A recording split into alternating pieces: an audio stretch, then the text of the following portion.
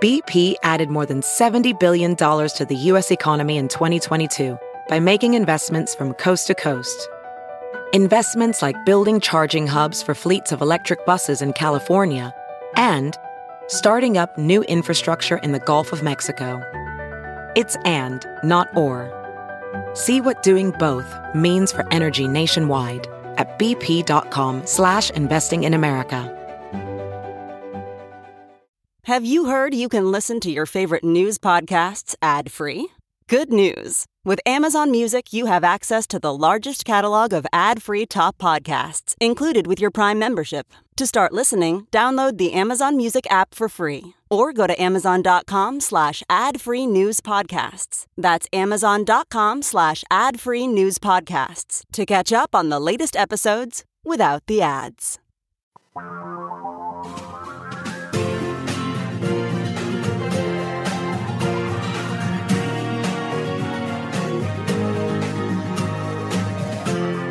This is the Thom Hartmann Program. Greetings, my friends, patriots, lovers of democracy, truth, and justice, believers in peace, freedom, and the American way. Thom Hartmann here with you. It's Wednesday, the first hour of our program. It must be time for Middays with Mark. That's what we're calling it, right, Congressman?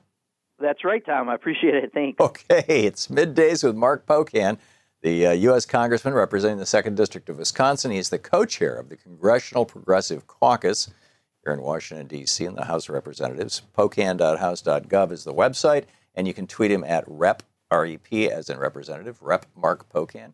Congressman, and by the way, if you have any questions for Congressman Pocan, our number is 202-808-9925. Lines are open, as they say in the radio business, and he will be taking your calls as soon as we have a brief conversation. So, Congressman, what's at the top of your hit parade today? Well, I think, getting ready for going back next week, we're in for 12 days in September in which we have to pass a budget by September 30th, debt ceiling either going to be tied to it or immediately following, and a threat from the president that if he doesn't, get the wall, he's going to shut down government. So, that has a huge impact across the board for everyone. So I think that's going to be kind of at front of mind for most members returning. Yeah. What is the status? Today is the last day. In fact, let me get over to the website. I was just there this morning. If you go to fcc.gov and then click on public comment, and then at the very top of public comment is the public comments, which closed today on restoring internet freedom. It shows 8,570,000 what do you call it? People have posted there. And if you go on and look, they're all, saying, in fact, now it's showing 21.8 million results. So there must be 21.8 million comments here. Your thoughts on all this? Yeah, you would think that would be more than satisfactory for them to not go in this direction, but they're trying to play with a line that the big providers, AT&T and Verizon and Comcast and a few others, really want to be able to control more around the net. Not only do they want to charge you for internet access, but would also like to charge websites for a fast lane access. What that means are the big companies with lots of money can get access to you quicker, rather than that local business that you may buy from that has a web presence. So it's a bad idea, and I think anyone who's not one of the biggest telecom providers should be against it. But, this is Trump's appointments on the FCC, and I think we're concerned at what direction they may go. Yeah, I find it amazing that the television, the cable TV networks are owned by companies that are suing the government to end net neutrality, and they're not discussing this topic at all. Maybe they have been today and I missed it, but like I said, today is the last day for comments. This is amazing. I think if people can comment, it's a good thing to make sure the more they have, the harder it's going to be for them to come up with a decision that's just in the best interest of the telecommunication companies. So if people can, they should try to do it today. Now, the Republicans they were not enthusiastic about sending money, particularly Texas Republicans, sending money for Hurricane Sandy relief. And as I recall, they weren't all that enthusiastic about even Hurricane Katrina relief after 1,800 people died while George W. Bush was out having cake with John McCain at a birthday party. What's going on with this right now? How do you expect this to play out in Congress? Well, this is going to be, I think, particularly interesting because when we had Hurricane Sandy relief, Paul Ryan voted against it. 179 Republicans voted against it. I believe everyone in Texas but one Republican voted against it, and that was a wrong vote for them, right? I mean, we have to, or as a country, we have to, if there's a big disaster, we all have to be there for it. And it's been interesting to watch Republicans in the Northeast who were affected by Sandy, who voted for Sandy relief, saying, "Hey, we're going to support Texas because this is what our job as a country is." But then to watch, Ted Cruz and other House Republicans from Texas trying to spin this, that there was a bunch of pork and everything else, and Cruz got 3 Pinocchios for that. I mean, this is our job. This is why you have government, and it's going to be interesting if we have people trying to stop assistance going to Texas. And Speaker Paul Ryan, who's supposed to be the adult, gets credit often for being the adult, was one of the people who voted against Hurricane Sandy relief, and I think that's significant. Yeah. Today is the day that Trump is supposed to be officially starting to peddle his so-called tax reform. There's a great piece in the New York Times today by Sarah Anderson titled "It's a Myth That Corporate Tax Cuts Make More Jobs." What is the position of the Congressional Progressive Caucus on this? Well, we would love to see, if you want to have tax reform, then we'll give you a very, very different direction to go. We think that you should have higher rates on some of those who are making more money, and let's respect those who are working Americans. If you're going to talk about taxes, not just the top 1% and 2%, not just corporations. We already have plenty of loopholes. Corporations can buy a company in Ireland and do a tax inversion and pay nothing, which many of them do. There's already all these loopholes. I think it's going to be enormously hard for them to get anything done because I would say 20% of my meetings, Tom, in Washington are people who have some little niche carved out of a tax break and they want to preserve it, and that makes it harder than healthcare, and we saw how successful they were on that.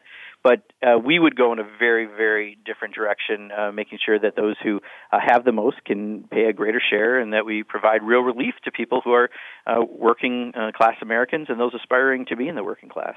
Yeah.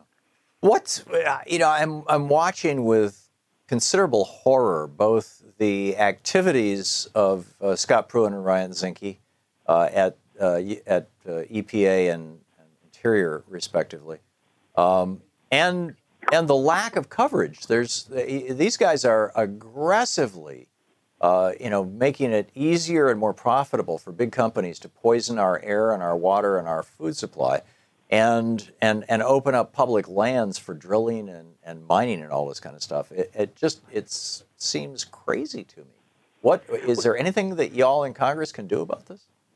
Well, I go back to probably what I say almost every week is elections have consequences, right? The Republicans are in charge of the House, the Senate, and the White House. They're allowing these actions. It's very, very difficult. It's not just in this area. I was speaking with a bunch of labor leaders this morning talking about all the rule changes that the Obama administration put in place in the last year of their administration that are being turned back from OSHA to union rules to all sorts of things. And yet you don't hear much about those either. Unfortunately, whatever the president says in 140 characters will get all the press from the corporate media, and some of these real actions that are affecting people across the country don't get the same attention. And, unfortunately, I don't see Paul Ryan trying to change direction on that because he's so complicit with whatever happens out of the Trump administration. We're going to have a lot to fix when we finally get the House majority back. Yeah, and let's hope that's a year and a half from now. Congressman Mark Pocan with us, the co-chair of the Congressional Progressive Caucus, representing the 2nd District of Wisconsin in the House of Representatives. Pocan.house.gov, your opportunity to ask a congressman a question. Middays with Mark. And welcome back. Carl in Machesney Park, Illinois. Hey, Carl, what's up? Hi, I was wondering how the Iron Stash is doing in his campaign against Paul Ryan. I understand he's raising a ton of money. Congressman? Yeah, Randy Bryce is doing a great job, and I believe watching Rachel Maddow tonight might be something useful for some folks to do, because I understand they had a poll and they may be releasing some results which are very, very positive for Randy Bryce. He's working real hard. He's been handling the issues right, working real hard on things like healthcare and other issues to provide a real contrast. This is a real race. Paul Ryan is in for the election of his lifetime. We have a chance to flip a seat just across where you live in McChesney Park into Wisconsin. And I think people should be watching this race as one of the top races in the country to be really keeping track of. Gary in Cooperstown, New York, watching Free Speech TV there. You're on the air with Congressman Pocan. Hi, Tom. Hi, Congressman. I just I mentioned to the screener that this morning I was watching MSNBC, and an Al Jazeera English reporter, Shahid Ratansi, was talking about climate change and how it affected the situation in Texas. And when he got to talking about the money that was made by the oil company, the denial of the oil companies, and then also that Texas politicians would be held responsible, they cut them off. And I know we talk about this a lot, about the corporate media not covering climate change, but I've got living proof on tape that they did it. We never saw anything else of Shahid and the rest of the reporting. They went to other rescues and other, things that would be, other shiny objects, if you will. And I just wondered about, is there anything anybody can do other than just not watch MSNBC, but just the hypocrisy of not covering this in the light that it should be? Sure, Gary. Well, first of all, I think what we've learned is, the oil industry has known about this for a long time and selectively chose to do nothing. That information's starting to get out more. But, I think any of these Texas Republicans who haven't voted for flood relief for other areas, who still deny climate change as this happens to their own communities and their own state, I think the flood insurance debate that we have coming up also very likely in September. How can you not argue that we're having major climate changes and that they've got to point to something that's doing that? I'm hopeful that, again, people are way ahead of where elected officials are. Elected officials are still kowtowing to the oil and other industries that don't want to admit there's climate change. But we're winning because people understand what's happening, and we just have to replace the people who won't change their ways. Yeah. Seems like a pretty straightforward process. Congressman, we just have 30 seconds till we hit the break. What's your best advice for people who want to change that situation? Well, I think, whatever group you think is doing the best job on those issues, I always argue double down with those groups right now. They can magnify your voice, call your representatives, make sure they know where you stand. People are doing that more than ever. But then work with those groups that you believe in on those issues you care about and let them magnify your voice. We're winning on all of these fronts if we keep unified. Yeah. And I don't even think it's a big if. I think people are really coming together right now.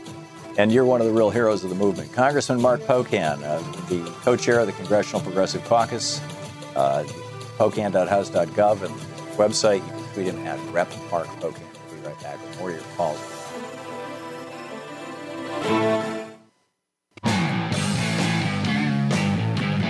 Welcome back. Congressman Mark Pocan on the line with us, taking your calls. Middays with Mark here on the Thom Hartmann program on this Wednesday first hour.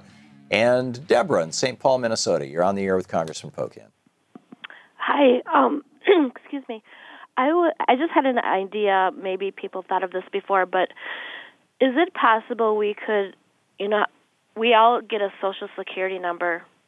Could we all get a voting number so then there isn't a problem with the names, duplicating, and maybe that would alleviate that problem? Well, and Deborah, that is part of what we have a bill right now to say if you're going to purge someone, you have to have their Social Security number to prove that they're not that the two people are the same number. Because what they're doing is taking Jose Rodriguez in Florida and Jose Rodriguez in Oklahoma and just purging them because there's two Jose Rodriguez, which is still a fairly common name and not enough to differentiate. Therefore, we're saying you need a middle name, you need a Social Security number. But I think it does come to this automatic voter registration issue. How can we make sure that it's not a burden to become to be able to do your civic duty, which is to vote? And I think we should have all suggestions on the table, Deborah.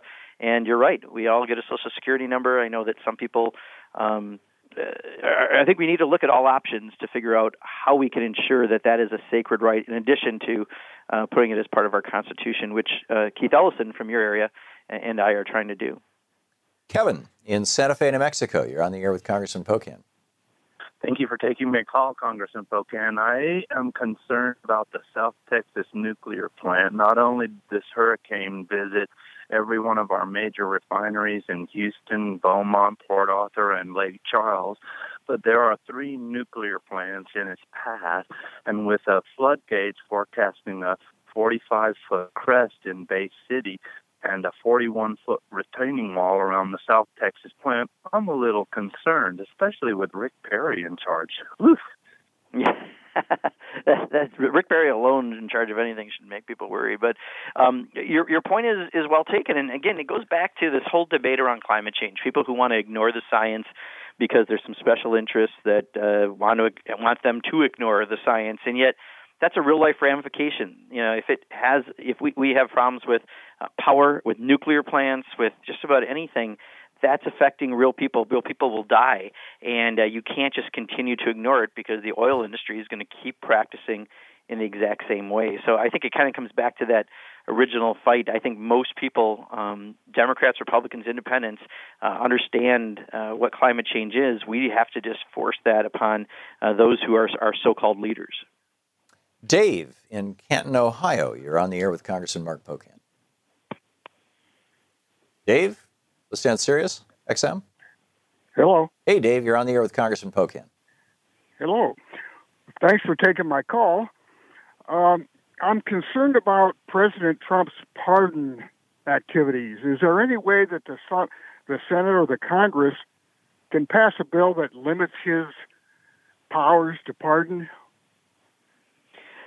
You know, I'll tell you, I think we may have to, with this president, you have to look at everything differently because he's operating so differently. I mean, I think part of the pardon that happened for the sheriff in Arizona was based on just the president thinking that some of his base are outright racist and he's doing it for them and, quite honestly, for himself.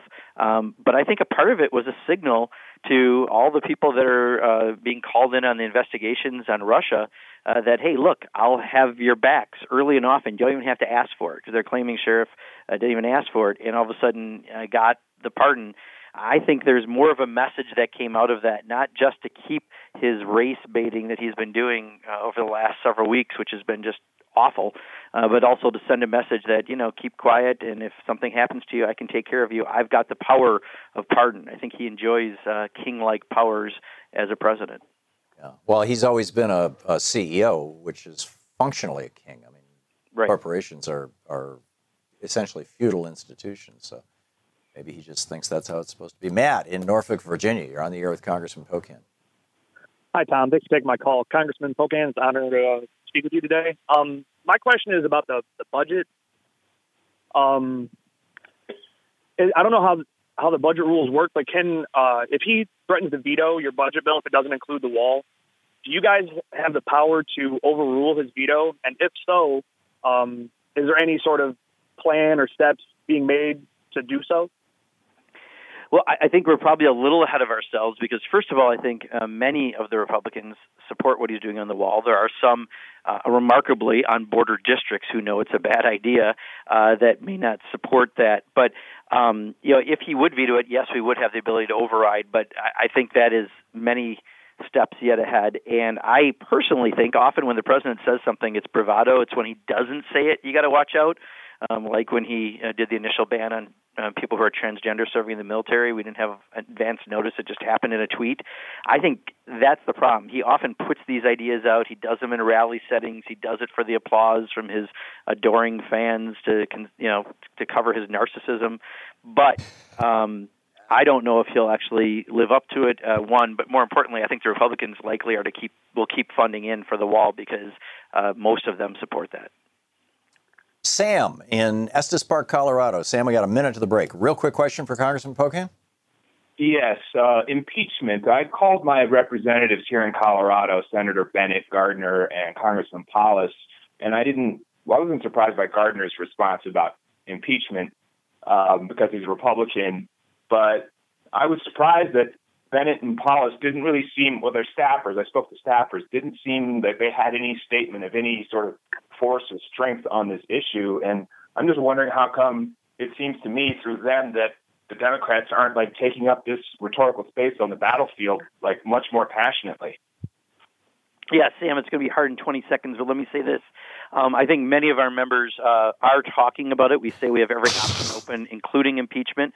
And we also realize that you need a majority, you need a bunch of Republicans to join with us in order to do that. And we're not there yet, but we need to keep the pressure on because so far I've heard a new case for impeachment that I thought was very compelling this week. And I think we need to keep every option open. We'll be back with more of your calls for Congressman Mark Pocan in our Middays with Mark hour here on the Thom Hartmann program. First hour Wednesday, Congressman Pocan, the co-chair of the Congressional Progressive Caucus, a Democrat from Wisconsin, taking your calls. Fantasy football fans, the wait is nearly over. Football is back, which means FanDuel is back. FanDuel is fantasy football for everyday fans. They have new contests starting every week, so there's no busted seasons. FanDuel has something for everyone. Lots of contests to choose from, starting at just $1.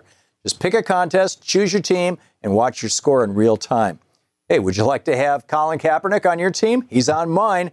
There's a lot of ways to put together and personalize your team, and boy, the games just get better and better. Over 2.5 million players have won a cash prize playing fantasy sports on FanDuel. Sign up today. Go to FanDuel.com, click the Join Now button, and use my code THOM, T-H-O-M. New users get free entry into the NFL Sunday Million with over $1 million in cash prizes when you make your first deposit on FanDuel.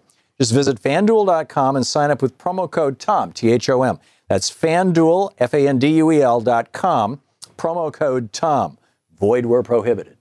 Welcome back. Thom Hartmann here with you. A couple of quick reminders. I have a piece that was published on Alternet a few hours ago. We have to be vigilant about the coming smear project against Antifa. The media is busy creating a left-wing threat to balance the awful racist right-wing hordes who threaten civil society. Just an FYI.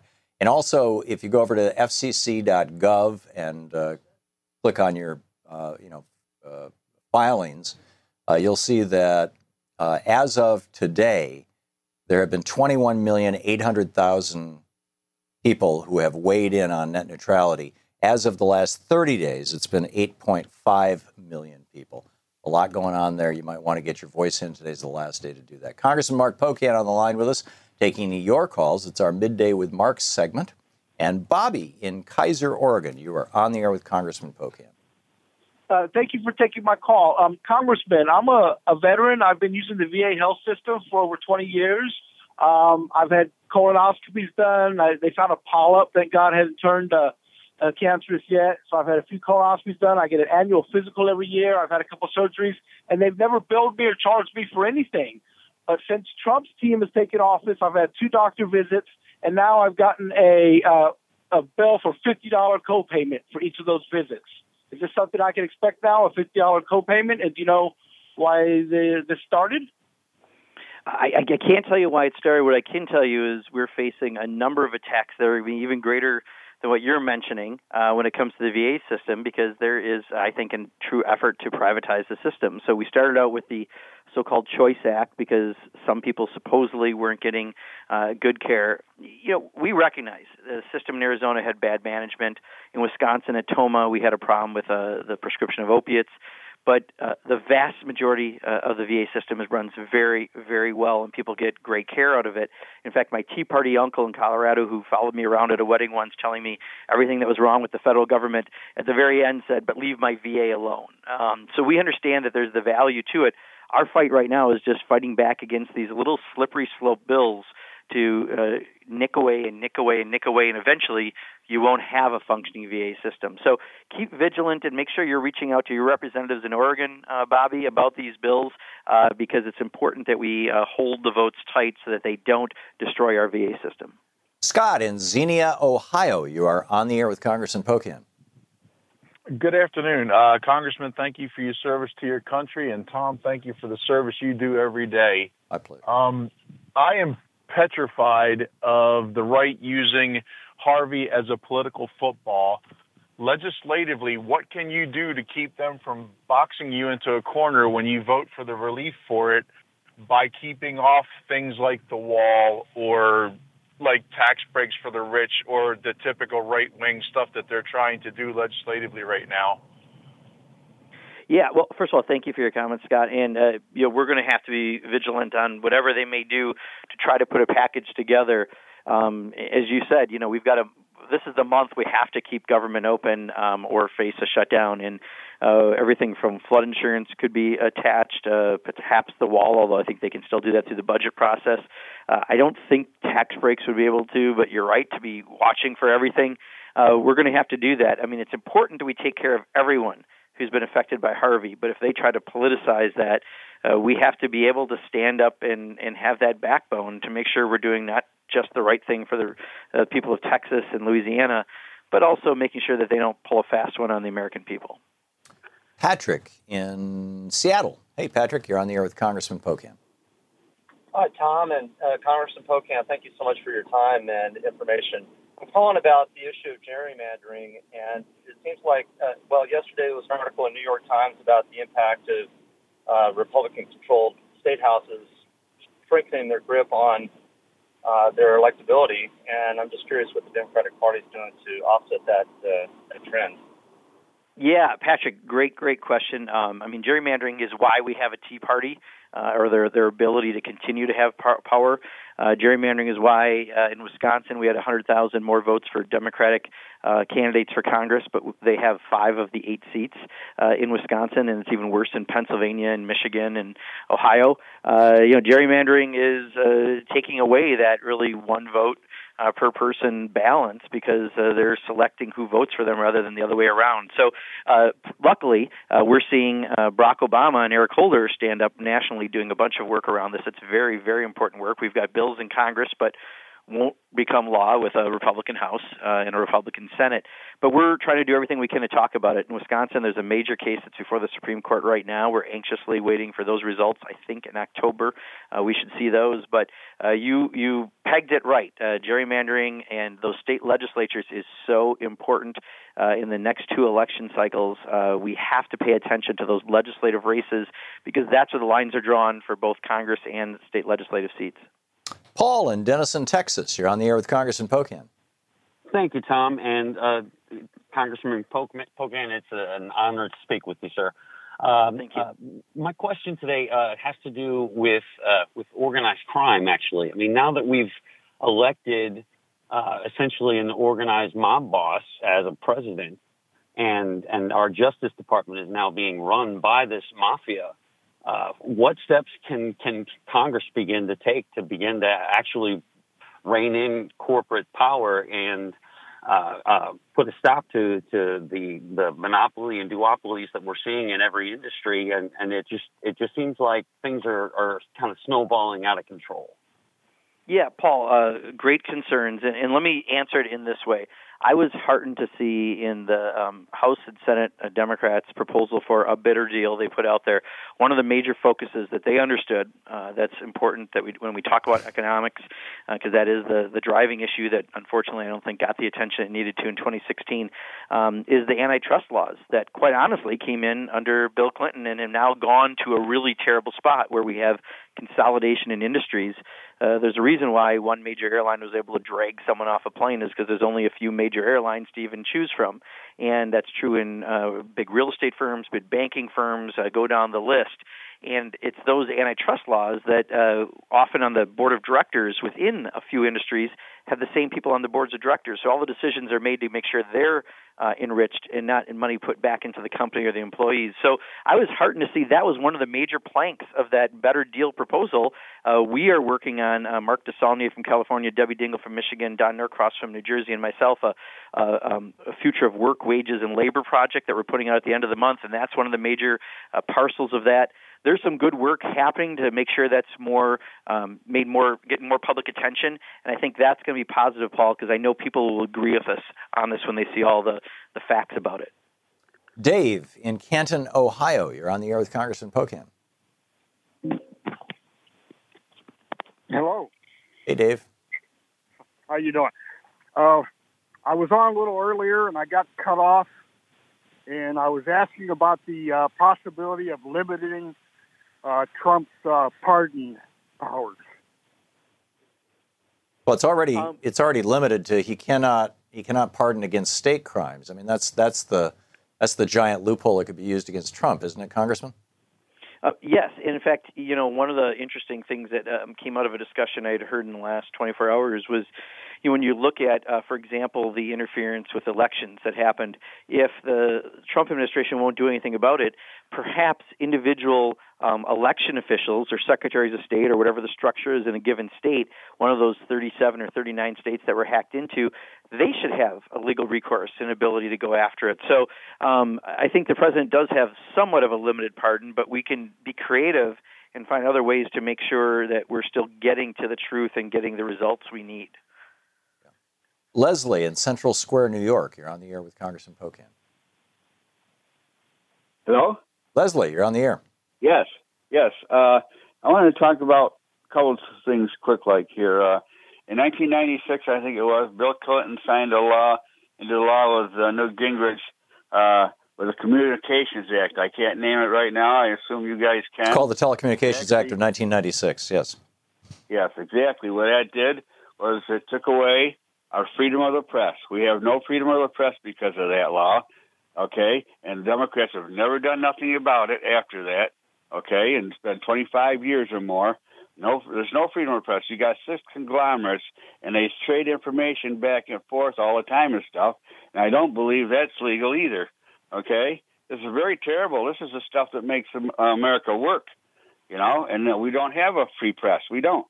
Well, let's get Congressman Pocan's thoughts on this.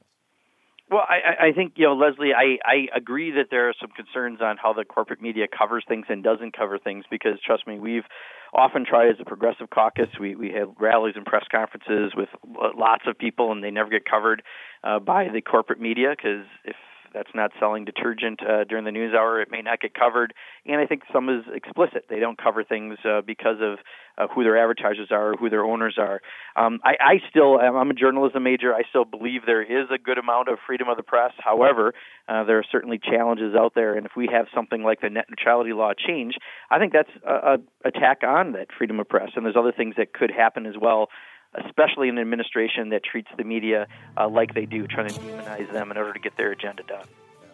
Congressman Mark Pocan taking your calls for the hour here on the Thom Hartmann program. 202-808-9925 is our telephone number. You can reach Congressman Pocan. You can check out his website at pocan, pocan.house.gov. You can tweet him at repmark, M-A-R-K, Pocan, P-O-C-A-N. And we'll be right back with more of your calls.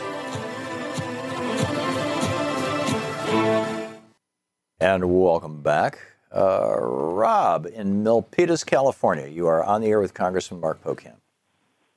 Thank you, Tom. And I'm calling about the resolution that was passed this past Sunday at the California Democratic Party Executive Board meeting, which called on the DNC to essentially stop ignoring voter suppression and rigged vote counting machines.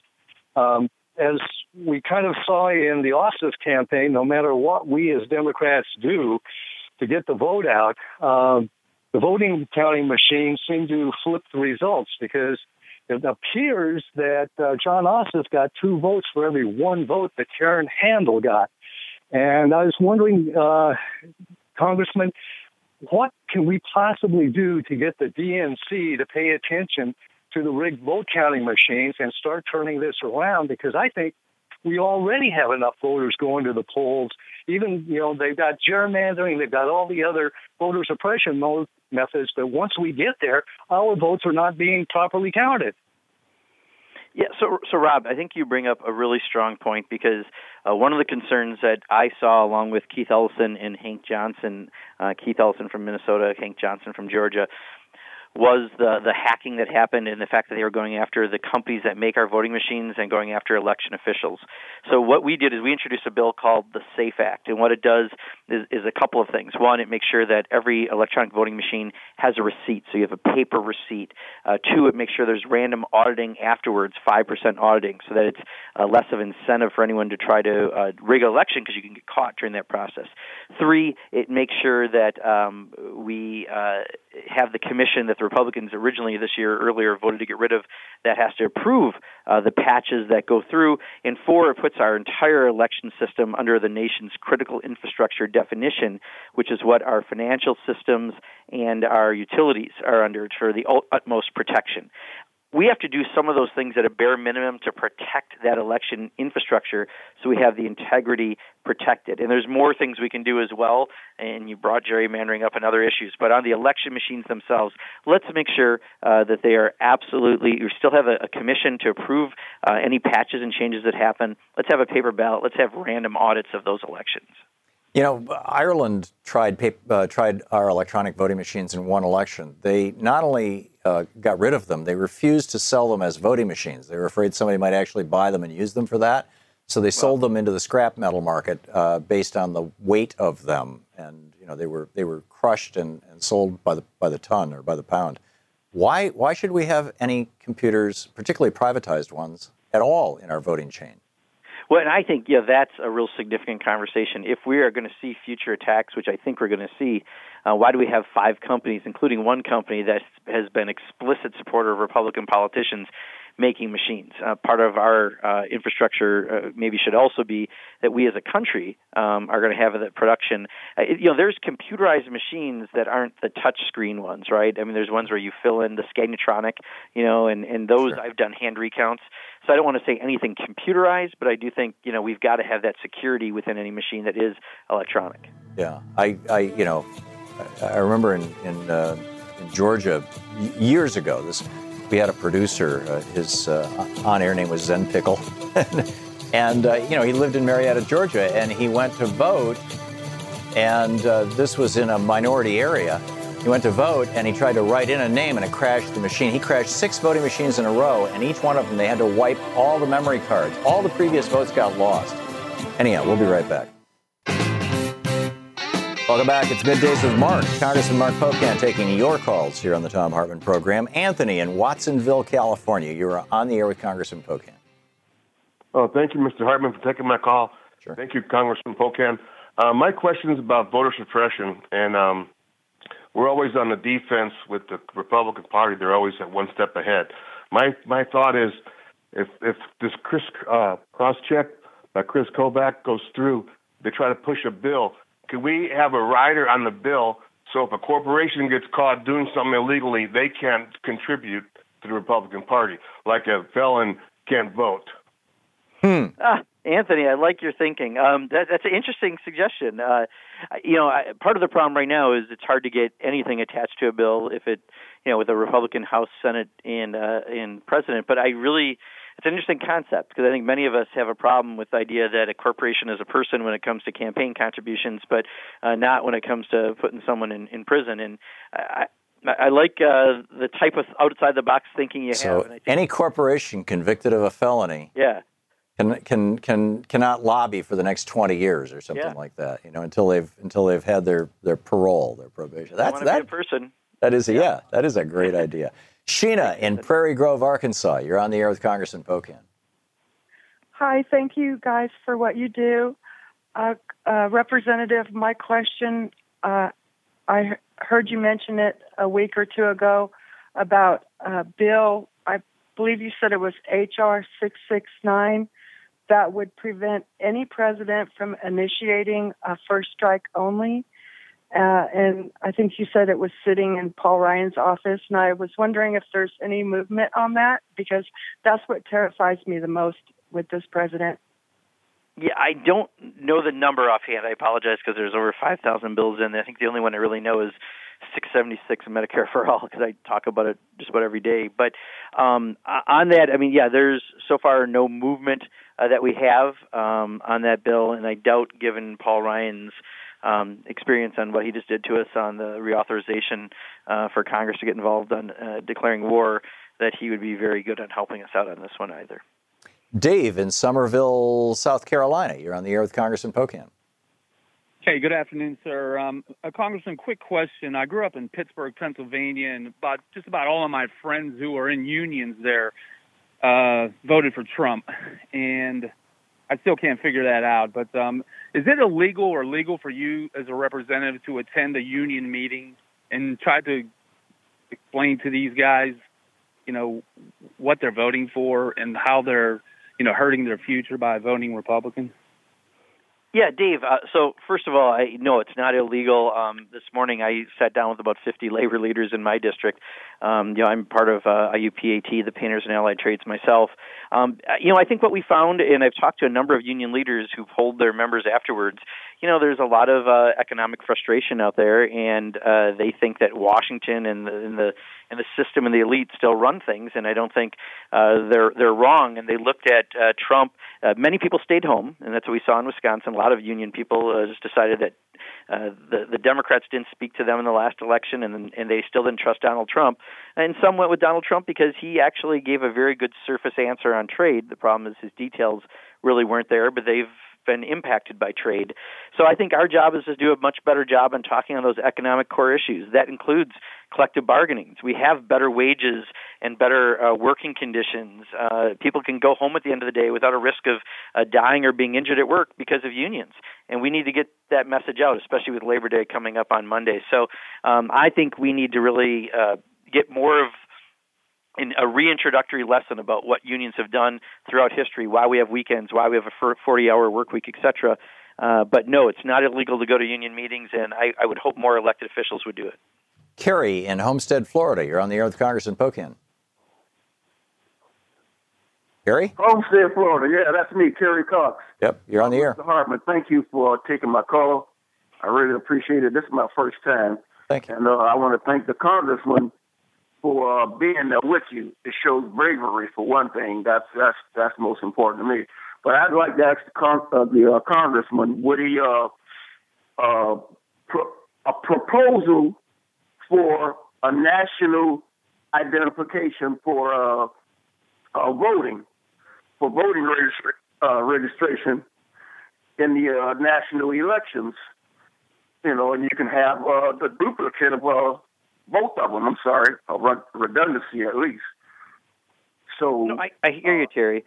So first of all, let me just say, I appreciate Thom opening up this opportunity because I consider I'm part of the legislative arm of the resistance, and what I'm trying to do is share what's happening in Washington while you're all contacting your representatives and helping us provide with ideas. We're all on the same team, so this is a great opportunity, and I thank Thom for what he's doing and connecting all of us.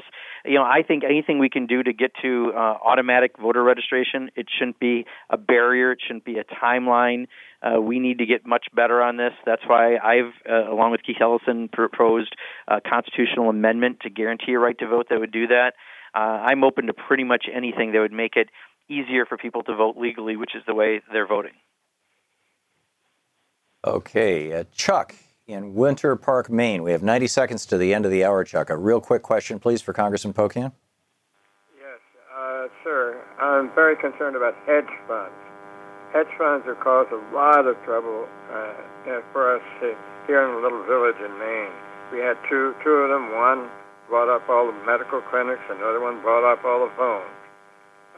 So it's a real problem, and I don't know how this figures in the plans, taxation plans, but I certainly have a fear of these hedge funds. Okay, let's ask Congressman Pocan his thoughts on this. Yeah, well, first, I think around taxation, when it comes to passive income and other things, we do need to have a different conversation because I think there are strong arguments that we should be taxing rates differently on some of that income so that we're getting a fair compensation as everyone else who's making money.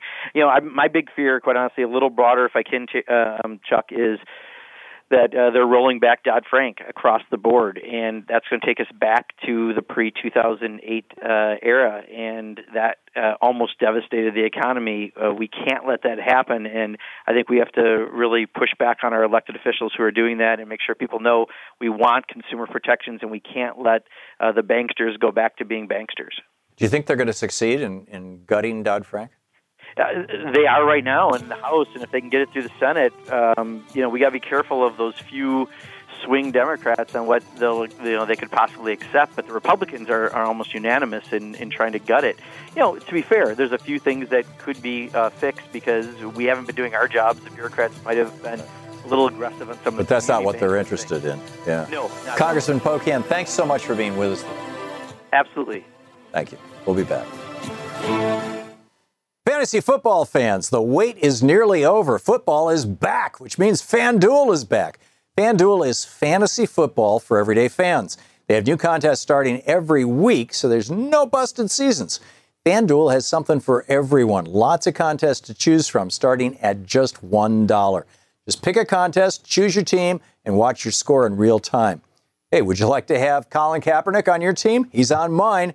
There's a lot of ways to put together and personalize your team, and boy, the games just get better and better.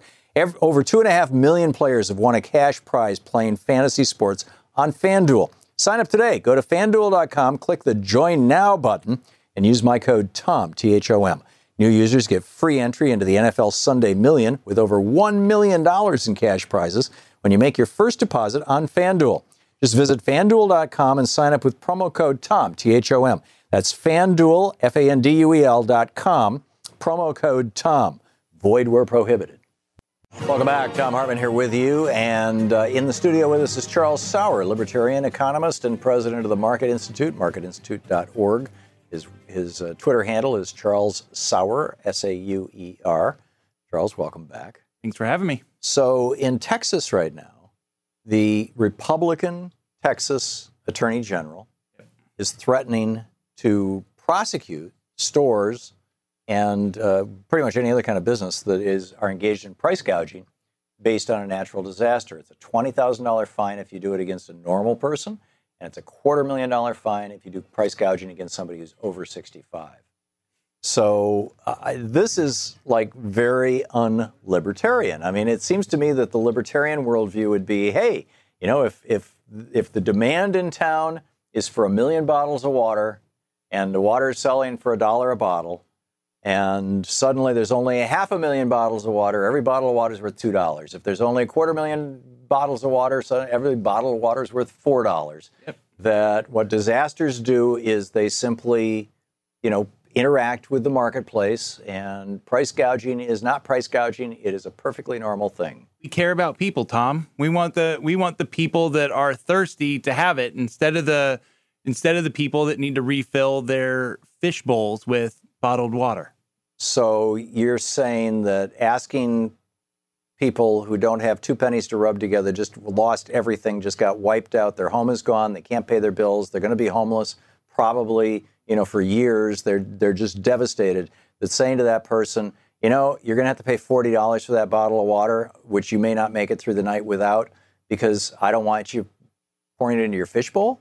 Seriously? Well, I'm saying that the government forcing the small business owner what price he should charge for something and holding a fine over his head if he forgets in the middle of a flooded storm to check somebody's ID to see if they're 65 or older before he gets you can't price gouge people under 65 either. Yeah, but he might be able to make it up if he's charging the right amount of money for his water. I mean, the fact is... So if he charges $25,000 for the bottle of water and he gets hit with a $20,000 fine, he just made a $5,000 profit and just paid the cost of doing business. Is that what you're saying? The thing is, and why price gouging doesn't actually exist, right? There's no such thing. It's only price gouging when the left decides what moral state it's going to be. Except this is not the left. This is the Republican Party of Texas. This is the Republican Attorney General of Texas. In fact, the Republican Attorney General of Texas said, and I quote, selling or leasing, no, that's the law, excuse me. Let me find the place in the article where. There's a Republican Attorney General of Kansas that was actually somebody who went to law school with my father that I wrote letters to on regarding price gouging because he was actually pursuing it in Kansas. Here's what AG Ken Paxton said. He said, "We're going to find you, price gougers. Once we find you, we are going to pursue you. So stop. It's better to be stopped than to be found out." So this power corrupts. This is one of the things that an attorney general has as his power, and one of the stepping stones to governor or to senator or to something with more power is attorney general. So you have a huge public crisis like this. It becomes very popular for somebody to take their power and their position and exert it. And that's how he believes. And I think all of the Republican attorney generals that pursue price gouging are woefully underinformed on the economic situation behind prices and what sets a price, but also what the long-term effects of what they're doing is going to be. I mean, look, this happened in Katrina. Rich people were doing normal fixes on their houses when poor people still had holes in their roofs and weren't able to find lumber to fix them because the supplies weren't able to get back in there. If you're able to actually increase the prices to where the market will hold, then people can get the people that demand it high enough can get the supplies they need. It holds the supply where it's supposed to be. So your argument is that basically only the rich need survive. To hell with poor people. No,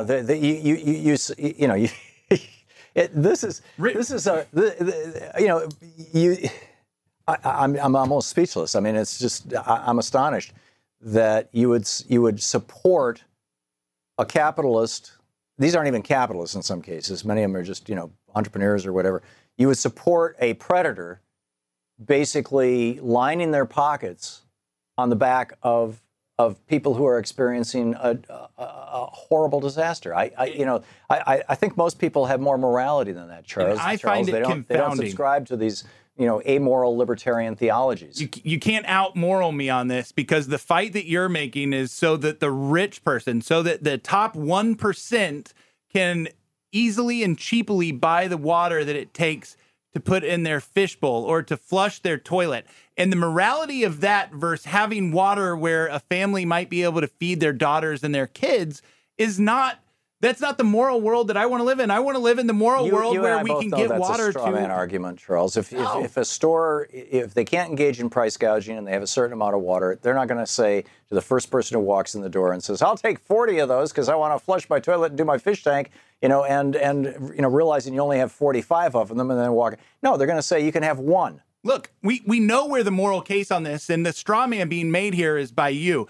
The actual case here and the facts behind this are that the government didn't want price gougers in the flood insurance market. So what happened? The government came in and not only mandated a price, they took over the flood insurance market, and they're charging below prices for flood insurance. And so now we've had an increase of people in the floodplains. That's a completely different argument. No, it's not. That's what happened. The government says people were price gouging on flood insurance. No, it had That's nothing. the exact argument we're doing. I've got the moral high ground here. You're not going to take it. I don't disagree with you about the flood insurance.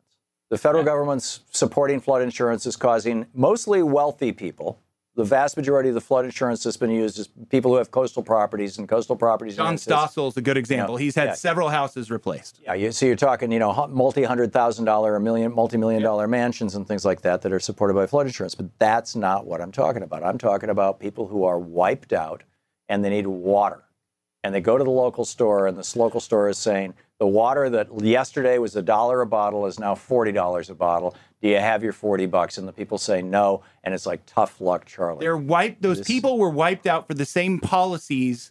They're wiped out because of price-setting policies of big government. They were wiped out because the fossil fuel industry has been lying to us for 4 decades about what they know about climate change. And you've got now I know I just won because we just reverted from flood insurance and price gouging to fossil fuels. They were wiped out That's by a when storm. I win. They were wiped out by a storm, and that storm was fueled by global warming. Absolutely. But again, that's not the point or the debate either. The debate is, what do you do about price gouging? And you're saying you do nothing about it, and I'm saying that's insanely immoral. The purpose of a government is to provide for the general welfare of its citizens. No, we just saw you define the morality again. I mean, the fact is you can't unstraw man the straw man. The basic argument here is that government set the prices too low on flood insurance, so people moved in. That's government price setting. And what you're saying is now government should price set here for the water. Well, now what happens? What if the person buys the water from I'm not saying government should set the price Tom, for the water. Let's continue down this road. I'm saying stay with the marketplace. Whatever the price for the water was, that's the price for the water. The marketplace is only going to be defined in the end by the government, and because the marketplace only defines prices by supply and demand. So the fact is so now let's continue this. So now the store can't price gouge. So the rich person buys the water in the store to fill up their fish tank or their toilet. But they get back to their neighborhood and somebody actually needs the water there. They can't sell it to them because now you're going to consider that price gouging. Not for $100. It doesn't stop. I mean, that's the point is once you price gouging set, doesn't stop. It keeps the waste going. No, I'm not a fan of wage and price controls. Nixon tried that in the 70s. It didn't work. This is a wage and price control. This is preventing people from behaving like predators when their friends and neighbors are in distress. By controlling the price. That's correct. That is the definition of price by control. Leaving the price where the market had set it. Under distress, every time we talk about an issue, there's some group or something that's under stress. And so we're only talking about the stress is defined by the left in this case. And so, you're going to move price gouging because you're not even acknowledging stress. You're saying, well, if somebody's dehydrated, if their 3-year-old child is about to die from thirst and they don't have the $50 for the bottle of water. I'm fully acknowledging stress. That's why I want markets to dictate the price. All right. Charles Sauer. Welcome back. Thom Hartmann here with you. And Muwada in Ashbury Park, New Jersey. Hey, Muwada, what's up? How you doing, Tom? I just want to let you know I've been listening to your show for many years, and you have good subjects. But I just want to weigh in on this whole thing about violence versus self-defense. Right. And I want to, in the whole thing, I want to clear that I'm a Vietnam vet. I was also part of the original BLM, Black Liberation Movement, back in the 70s. Mm-hmm. And I feel that the system itself, the violence of capitalism, which brings on white supremacy, food and medical lack of and education in the black community and people of color, that's violence in itself. And I think, I believe violence brings violence. At the same time, too many of our people that are talking about, anti-fascism, anti-Nazi, to them, it's kind of, especially some of the white left, is like a luxury to them. But we as black people live it every day in our communities, from whether it's police brutality or, as I said, lack of food, good medical education, stuff like that. So it's about, in our sense, it's about self-defense, and it's about destroying something that has, from this time we've been in this country, been about, violence and terrorism against us. So I'm not an anti-violence person. I believe in self-defense, and I think that's where a lot of us activists in the black community come from with that. I absolutely understand, Wada. Let me ask you a question. If the marchers at the Edmund Pettus Bridge back in 1960, what year was that? 65, wasn't it, as I recall? Right, I think so. Right. Yeah. If the marchers on the Edmund Pettus Bridge, the African Americans who had come out of Selma, if they had gone to that march wearing helmets and carrying baseball bats, and when the police attacked them and beat them, they fought back and beat some cops. And, there was also a bunch of city folk there who were wailing on them. If they had fought back and cracked some heads and thrown a few people into the river and given as good as they got, what would the media coverage have said about them? Oh, yeah, I agree. The media is biased, and the media will say that was a riot. But that's the same thing they talked about us when we had rebellions in Newark. Right. Instead of the media be talking about the violence of the institution of policing in Alabama, they would be talking instead about, both sides are at fault. It was a riot, the word you used, Muwada. And instead of saying, look at how shockingly violent this white power structure is. Yeah. And so I acknowledge, I'd be the first to acknowledge, I've written books about it, about, how there's a violence that is endemic to capitalism and to, frankly, our form of government to a large extent. And and it's a very real violence, and that violence has traditionally been directed against women and people of color, and by white men, and continues to be, for that matter. But the question is then, what do you do about that violence? Do you, quote, defend yourself and fight back against it? Or do you allow it to be demonstrated to the world in all its horror? The death of Heather Heyer is the tragic death of Heather Heyer, which I would never, wish on anybody. But here was a nonviolent anti-fascist who was murdered by a fellow who had violence and hate in his heart. And that caused us all to wake up and say, whoa, look at that. But if after he had hit her, if somebody else's car had hit him and he had died, where would we be?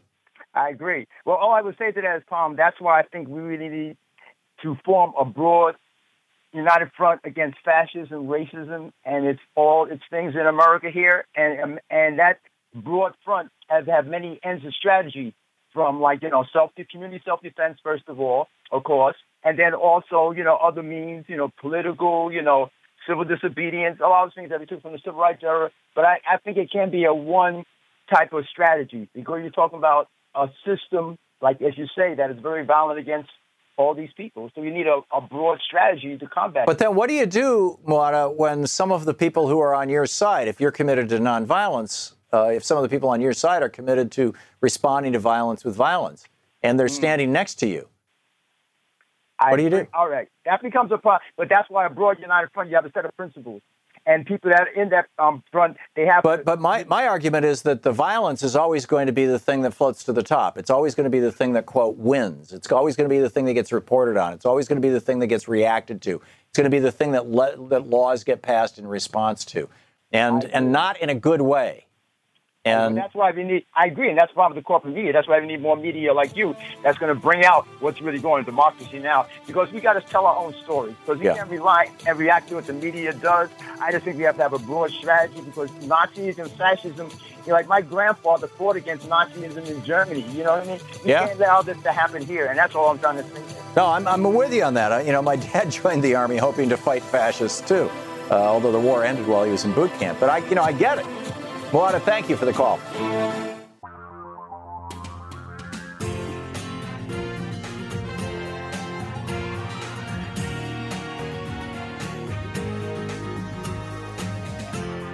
Coming up tomorrow, we'll have the latest news and information from Wall Street and Main Street, all points in between, plus the rest of the news. And don't forget, democracy begins with you. Get out there, show up, participate, tag, you're it. We'll see you tomorrow.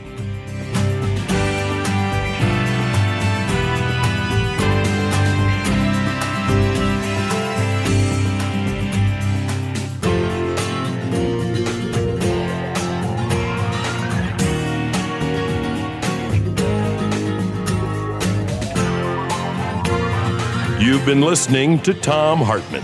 For audio and video archives, visit thomhartmann.com.